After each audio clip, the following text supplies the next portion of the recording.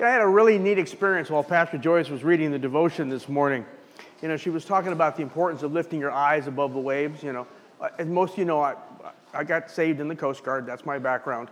And there were times, and I'm thinking of this while she's praying that, keep your eye above the waves. I'm thinking about the times we'd go out on a 44-foot motor lifeboat, and, that's the boat they send out when they can't send anything else out. And, sometimes it's like 40-foot swells. And I don't know if you know how they measure swells. They don't measure swells from the bottom. They measure swells from where they started. So you've got the swell, and then you have the water that used to be there. So when you're at the bottom of the trough, the top of the 40-foot swell is about 60 feet away. It's way up there. And I can remember standing on the deck of a 44, looking up. And when she said, you have to keep your eyes above the waves, I thought, you can't. It's physically impossible. And then this voice in my head said, you can if you look straight up. Yeah.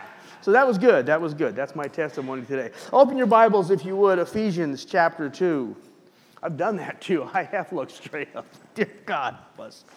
We're continuing in our study of the Apostle Paul's letter to the church in Ephesus. And again, we're so glad for all of our visitors this morning. We hope you feel comfortable and welcome. We have been talking, again, about the letter that Paul wrote to the church in Ephesus. I think this is our 4th Sunday. And so far we have seen this is a letter about status, our status. We began in the first chapter with this in verse 4. For he chose us in him before the creation of the world to be holy and blameless in his sight. In love he predestined us to be adopted as sons through Jesus Christ in accordance with his pleasure and will. So we have this status. It is literally the status of a son. That's what the word adoption means. In the eyes of the kingdom of God, we are adopted children of God. Our status is a product of our redemption. There's probably a handful in here old enough to remember, Otis, that old hymn we used to sing, redeemed, how I love to proclaim it. Redeemed through the blood of the Lamb. Redeemed through his infinite mercy. What's the next line? His child and forever. Yeah. We should still sing that one. That one's really good, yeah. So we have this status through redemption. We're redeemed of the Lord, new status. And there's some things you need to be conscious of. You're not born into a family. You're adopted into a family. You have to learn the rules of the new family, how things work in the new family. So there's some things that the Ephesians needed to know, some things we need to know. Paul said in verse 18, I pray the eyes of your heart may be enlightened in order that you may know 3 things. And we're going to keep coming back to these 3 things. Paul said, you Ephesian folks need to know this, the hope of his calling, the hope that is ours by his calling upon our lives, the riches of the glory of his inheritance in the saints, his inheritance. We are his inheritance. We are what Jesus gets out of the deal. I'm still trying to work through that one. And the surpassing greatness of his power toward us who believe. Those are the 3 things Paul said. I'm really praying that your heart would be open to understand these 3 things. And then we observed last week that those observations he makes, these things he wants the church to understand, that there's a basis upon which they can believe them. They stand on a foundation. And he says in verse 19, these are in accordance with the working of the strength of his might. And then he goes on in the next 4 verses to list all the things that God did in the strength of his might. And it relates specifically to Jesus' resurrection and his ascension to the right hand of power. Sometimes in our Christian walk, and I think I'm as guilty of this as anybody, we look at the crucifixion and go, yes, my sins are paid for. And we look at the resurrection and the empty grave and we go, yeah, I have new life. But we stop there. And we don't attribute to Jesus' ascension to the right hand of the Father all the importance that we should. And we really should. Because Jesus' ascension to the right hand of the Father plays a critical role in our redemption. Peter put it this way on the day of Pentecost. He said this is in Acts 2:33. We talked about this back on the day of Pentecost. Therefore, having been exalted to the right hand of God, and having received from the Father the promise of the Holy Spirit, he has poured out what you both see and hear. So the pouring out of the Spirit of God on the church, the pouring out of the Spirit in our lives is dependent upon the fact that Jesus ascended to the right hand of the Father. In fact, Peter said on that Pentecost Sunday that the fact that the Spirit of God was poured out was evidence that Jesus had ascended to the right hand of the Father, because there was no other way it could happen. So we need to be mindful of the importance, the centrality of Jesus' ascension, right? Because of his ascension, we have the empowering presence of the Holy Spirit in our lives that we might grow in righteousness and holiness, live our lives as living testimonies, know his presence daily, all of that dependent upon his ascension. That's our status now. It was the status of the Ephesian believers when they got this letter, right? Now in chapter 2, which is our focus this morning, in chapter 2, Paul turns the clock back. He's been talking about where they are, or where we are, in our saved, redeemed status. He says, now I want to go back and look at where we were, where you were, where we were, right? So that's what we're going to pick it up, chapter 2, verse 1, and Paul says this.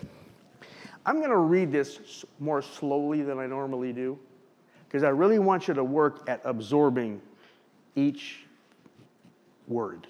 It's an extraordinary passage of Scripture. Paul writes this, and you were dead in your trespasses and sins, in which you formerly walked according to the course of this world, according to the prince of the power of the air, of the spirit that's now working in the sons of disobedience. Among them we too all formerly lived in the lusts of the flesh, indulging the desires of the flesh and of the mind, and were by nature children of wrath, even as the rest. But God, being rich in mercy, because of his great love with which he loved us, even when we were dead in our transgressions, made us alive together with Christ. By grace you have been saved. And raised us up with him, and seated us with him in the heavenly places in Christ Jesus, in order that in the ages to come he might show the surpassing riches of his grace in kindness toward us in Christ Jesus. For by grace you have been saved through faith, and that not of yourselves. It's the gift of God, not as a result of works, that no one should boast.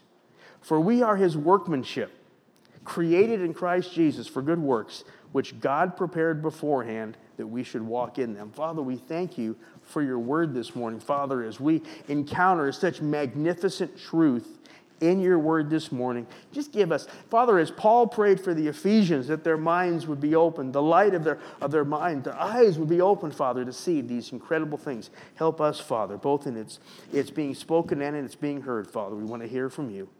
In Jesus' name, amen. So in this second chapter, the apostle, speaking by the inspiration of the Spirit, shifts from the status of the believer in the present to the status they had before. Now the believer lives in the place of the beloved child before something very different. And I think it's so important to get this. I think it's so important to get what Paul's talking about here, because, again, it's so common for us to, accept salvation and rejoice in the free gift of eternal life. I've been saved from the consequences of my sin, the eternal consequences. I'm not going to hell. Thank you, Jesus. And let me stop there. We've got like our life insurance all paid, our eternal life insurance all paid up. We're good. I can stop there. But we forget we're stepping into a relationship. And relationships, at least meaningful relationships, are usually dynamic. They change, they develop, they evolve. They don't stay the same. And if you try to stay the same, the tendency is to move back.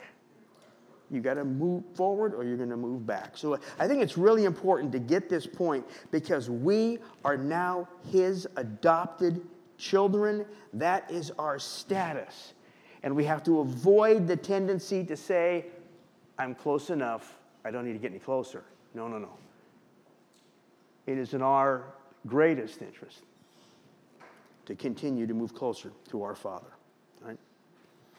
When we get this, things change. We move from being saved, thank God we're saved, from being saved to being transformed, to having his character worked out in us, to being his disciple. John chapter 8:31, Jesus said to those Jews who had believed in him. He's talking to Jews that believed in him. And he said to them, if you abide in my word, then you are truly disciples of mine. And that word abide is a completely relational word. It means to live in and among. If we make his word our dwelling, if his word makes its dwelling within us, it's all relational, right?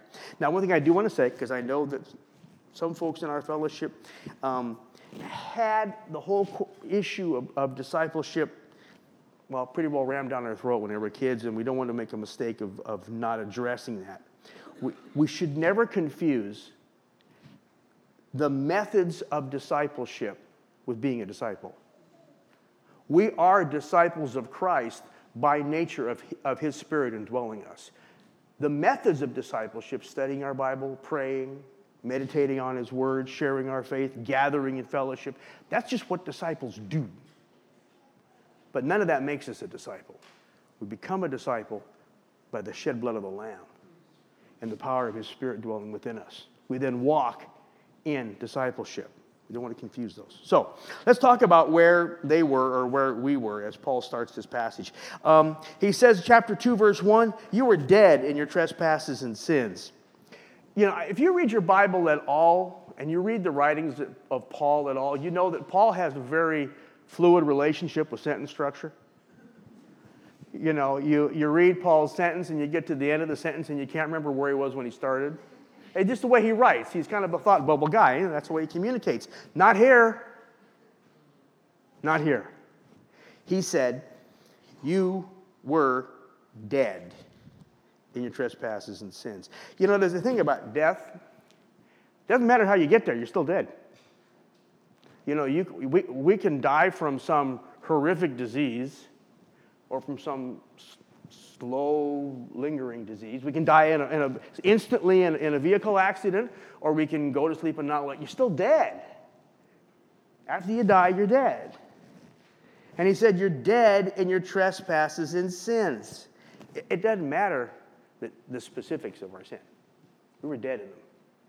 You know, it could be something that, you know, I could have been caught up in something that if people knew about it, they'd go, oh, that is the grossest thing I've ever heard in my life. I can't believe it. Or it could be in something as simply like, well, that's not really that bad. I mean, you know, bad habit, you know. No, dead is dead. Dead in our trespasses and sins, right? Doesn't matter what the cause of death was. Because, and you just think about the list. Nobody say anything. But think about the junk that led you to bend the knee and say, Lord Jesus, I need your forgiveness. Think about whatever it was you were in, that I was in, that led me to bend the knee and say, dear God, I need your forgiveness. I need salvation. Whatever title you put on it, replace that title with what Paul says here. Because Paul is giving us an accurate description of what it was, because the specifics don't make that much difference once you're dead. Paul said, here's what you were actually in. Verse 2, in which you formerly walked according to the course of this world, according to the prince of the power of the air, of the spirit that's now working in the sons of disobedience. That's what our sin was. You can replace whatever the specifics, whatever the details, your sin or mine, with this. Walking according to the course of this world. Walking according to the prince of the air, the evil one. We walked according to that, and by definition, children of wrath. Let that one soak in. It didn't matter how minor you may think what you were doing was, or what I was doing was, or how serious it was. It doesn't matter the nature of the sin. It all brought us to the place, or I should say proceeded from the place, that we were by nature. It grew out of our very being. The very depth of who we are produced the carnality that led us to the evil that caused us to say, dear God, I need your forgiveness. What a sorry state. Children of wrath. Now let's be honest. We all think, as bad as I was, there were people who were worse. In fact, there's a lot of people who were worse. Yeah. As bad as I was, there were people who were worse. Look what he says here. We were children of wrath, even as the rest. All the same. All the same. Dead in our trespasses and sins. But oh, look at those next two words. But God. That may be the two most beautiful words in the Bible. But God. Dead in our trespasses and sin, but God, being rich in mercy, because of his great love with which he loved us, even when we were dead in our transgressions, made us alive together with Christ. By grace you've been saved, and raised us up with him, and seated us with him in the heavenly places in Christ. This is another reason the ascension of Christ is kind of important. That's where you and I are. Is that good grammar? You and I are? Yeah, that's right. Okay. That's where we are. Now, we can't see it. We can't touch it. We can't taste it. But Paul asserts it here. We are seated at the right hand of the Father in Christ. Even as we are raised from the dead. That's just good Romans chapter 6 stuff. If you don't understand that, when you get home today, read Romans 6. Lays it right out. Romans 6 is essentially this. There's an empty grave in Jerusalem. Actually, just outside of town. There's an empty grave. Who was buried there? I was. Yeah, Jesus was buried there. But Romans 6 tells us when he was buried there, you and I were buried there. And so when he was raised from that tomb, when he walked out of that tomb, we walked out with him. And when he ascended to the right hand of the Father, we ascended with him.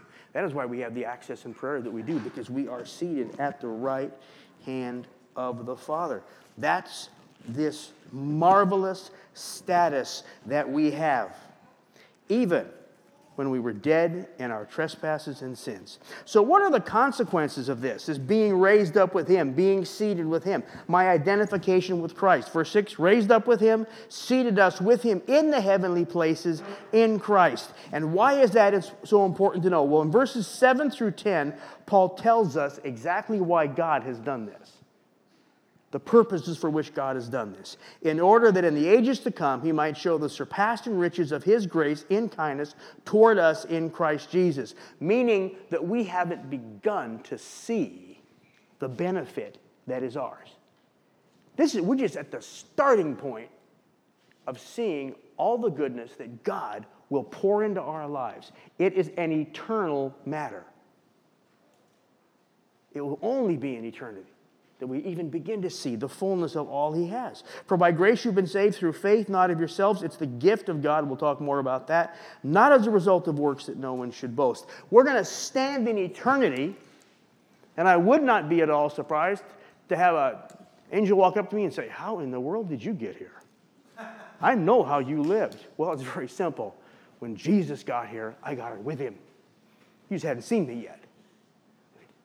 The power of his ascension made real in our lives. Again, we've just begun to see the benefit of that. The question, though, because that's in eternity, and I can believe that, and I love that, it's marvelous, but how does that look now? For the Ephesian church, as Paul is writing to them, what are they supposed to glean from this? What's supposed to be happening in their here and now? Well, to do that, and to find out what's supposed to happen in our here and now, based on what I anticipate of eternity, we have to back up a little bit, because there's this really neat contrast. There's actually several contrasts. But there's this contrast that Paul wants them to see, and it's really critical. And part of it's obvious, how I was, dead in my trespasses and sin, how I am now, alive together with Christ. But how do I bring that into my everyday experience, right? I mean, the part about being dead in my trespasses and sins, that was easy. I mean, I brought that into my everyday experience without even trying, because it was my nature. By nature, children of wrath. But how do I bring this whole thing of bringing alive together with Christ? Those three things he talked about: the hope of his calling, the riches of the glory of his inheritance in the saints, and the surpassing power of his greatness toward us. How do I bring that into the present day? Well, if you remember last week, Paul said this after he gave that list of three things. He said, these are in accordance with the working of the strength of his might. In accordance with the working of the strength of his might. The things Paul said we need to be thinking about now, focusing on now, we should expect it, they're in accordance with the working of his might. There's the contrast. Because if you look at chapter 2, verses 1 and 2, Paul said this, "You were dead in your trespasses and sins, in which you formerly walked, according," same word, "according to the course of this world, according to the prince of the power of the air." So it's all a matter of what we walk according to. It all hinges on that single word. That's where the difference shows up. Then we walked according to the course of this world, the prince of the power of the air. Now we walk according to the strength of his might. Well, what does this word according really mean? It's a fascinating word. It's a short word, kata. It's just kata, just a short word, right? It's incredibly common. It occurs more than 1,000 times in the New Testament. It occurs more than 1,500 times in the Greek translation of the Old Testament. It was the word they used all the time. But what makes it really interesting is it's a word that has almost antithetical meanings. Right? The word is usually translated as against. So when Jesus told his disciples that they should expect it, that people would say all manner of things against them, it's the word he used. It's the word that is often connected with the word accusation, when an accusation was levied against someone. It almost always has this negative connotation, against-ive, right? It literally means a downward movement. So as we might say in our modern vernacular, when someone talks down to you, that's generally not a compliment, right? Or, and this may be a little bit dated, when somebody puts a put down on you. Do we still use that one? Put down, that one's still used? Same idea, it's negative, right? It normally has a negative connotation. But then consider this. In the 2nd century, when they wanted to put names on the Gospels, because the Gospels were just anonymous for the first, roughly 100 years, the way they described the Gospels, they said, kata Mattheon, against Matthew. Kata Lucan. Kata Markan. Kata you against.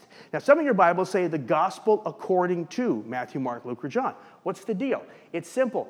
Think of this word against the way an extension ladder works. Step ladder, got 2 sides. You can put it in the middle of a room and it works. An extension ladder doesn't work in the middle of a room because you have to lean it against the wall. If you don't lean it against the wall, it's not a ladder, it's a plank, right? You have to lean it against something. In order to work, it has to rely on something. So what the early church was saying was the testimony of Matthew, Mark, Luke, and John was dependent upon or was reliant upon the integrity of the men that wrote it. Yes, writing by the inspiration of the Spirit, but it was still dependent on their, after all, they were there, except for Luke, who did a lot of investigating. And the testimony of the Gospels rested against these things. So that downward visual that we need to get from this word not only has the negative connotation of being against somebody, it also has the connotation of resting on something or relying on something. So what is Paul saying in this context? He said, we used to walk resting upon or reliant upon the things of this world and of the evil one. Whereas now we walk resting upon, reliant upon the strength of his might. That's what we rely upon. So as I try to bring this into kind of a practical, in my own understanding, I think of my mom. My mom used to sew a lot. And she would lay the cloth on the table, and then she would take the pattern and lay it against the cloth. And then she would, pin it, and then she would cut it, and then she would sew it. Boom. Be a dress, right? Right? Or back, maybe, if you're not into that illustration, back when I did serve in the Coast Guard, it was my privilege to serve on a really old ship. I mean, it was old. It was so old. I looked it up once. The ship I served on was commissioned 6 months after my dad's submarine in World War II. That's how old it was. It was old, right? It was so old we couldn't get parts. We had to make parts. And one of the parts we had to make the most often was a gasket, one particular gasket. So how do you make it? We'd pull the part off the engine, lay it on the counter, lay the gasket material right on top of it, and then take a little hammer and gasket. We did it by laying it against the pattern of the part that we needed it to match. In both of those examples, the common ground is the very close, intimate connection between the two parts, right? My mom didn't just toss the pattern on the cloth and zip, zip, zip, zip. You didn't just toss, the gasket material down there and start whacking away with a hammer. That would not have been a good thing. The usefulness of the product was based on the accuracy of the copy. And the accuracy of the copy was wholly based upon the intimate connection, the close, immediate connection of the two things. So that's what Paul is saying to the Ephesian church. You want to progress in your relationship with Christ. You want to grow in your relationship with Christ. You want to see Christ manifested in your life. You have got to stay in such close, intimate contact with Him that there's no movement.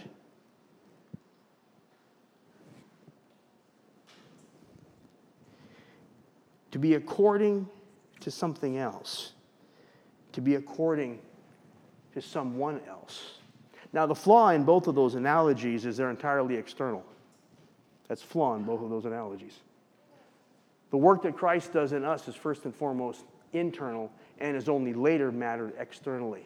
But it is all a product of the closeness, the immediateness of the contact. Requires we ask three questions of ourselves. What exactly am I being patterned after? What am I in close, immediate contact to more than anything else? Now, we have to be in contact with the world or we're of no value to the world. We have to be in contact with unsaved people or they're never going to get saved. But that should not be our most immediate, our most vital, or our most intimate connections. What am I allowing myself to come into close contact with? What is the nature of that contact? Is it genuinely close, immediate, even intimate? I remember watching my mom put all those pins in the cloth because she didn't want there to be any movement. She wanted to get those two as close as she could. And then what happens after contact is established? She'd pin the cloth together and then she would... Anything that did not conform to the pattern went away. When we took that little hammer and cut that gasket out, anything that was not according to the pattern was taken away. That's the hard part. Because there's so much still of that old person in us, that child of wrath still has such a voice. And the only way we overcome it is by that power that He spoke of. The strength of His might. I will not do it in my own strength, right? It's a product of His working in our lives. It's our task to simply cooperate. And when we follow the disciplines of prayer and study and fellowship, we're just cooperating. In our strivings against sin, we're just cooperating with what He wants to do. Can we truly believe that He is more interested in the holiness of my life than I am? And that He is more active in the holiness of my life than I am? Right?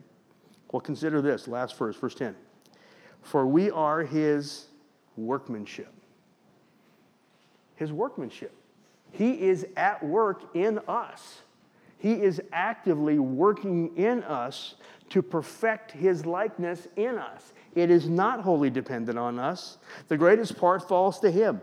For we are His workmanship, created in Christ Jesus. That is the same word the authors of the New Testament used when they talked about creation itself. So the same power that spoke the cosmos into order, that sustains all things, that same power is working in you and in me to perfect His likeness. There's two different ways you can take this passage. You can look at the passage and go, oh, this is another example of how messed up I am, and another example of how hard I have to work, and all of these sins I need to repent of and get out of my life, all of which is true. But more importantly, it is an encouragement to us to know that as we are about that task, we're doing the smallest part. We are doing the smallest part. The greater part is the strength of his might as we trust in him. We are indeed his workmanship. That project he will lift up and show to his Father and said, see what I did in this one. Father, I thank you so much for your word, Lord. Father, because it is, as we endeavor, Father, if we're sincere in our faith at all, Father, we can become so discouraged as we look at, Father, just the junk that just seems to continue to want to hang on, Lord. And we repent of it and we look to you, Father, and we make honest and sincere effort, as we must, Lord, to walk in holiness. But Lord, it is so wonderful to know that as we are doing our part, the smaller part, first of all, Father, that even in our struggles, our status as your adopted children doesn't change. That same love that motivated you to call us your children guarantees that you still call us your children, and you love and embrace us even in our weaknesses, Lord. But that same love motivates you, Father, to work in our lives, crafting us, Lord, crafting us to reflect your image and your glory. Father, our prayer this morning is you give us the faith and confidence to believe that and to trust in it, Father, to lend ourselves deliberately and consciously to the work of your Spirit, giving you the room and the space, Lord, to craft your image in us, Lord, knowing confidently that that is your goal for us, Lord. And because you are who you are, we can be confident it will happen. In Jesus' name, amen. Let's stand and worship the Lord this morning.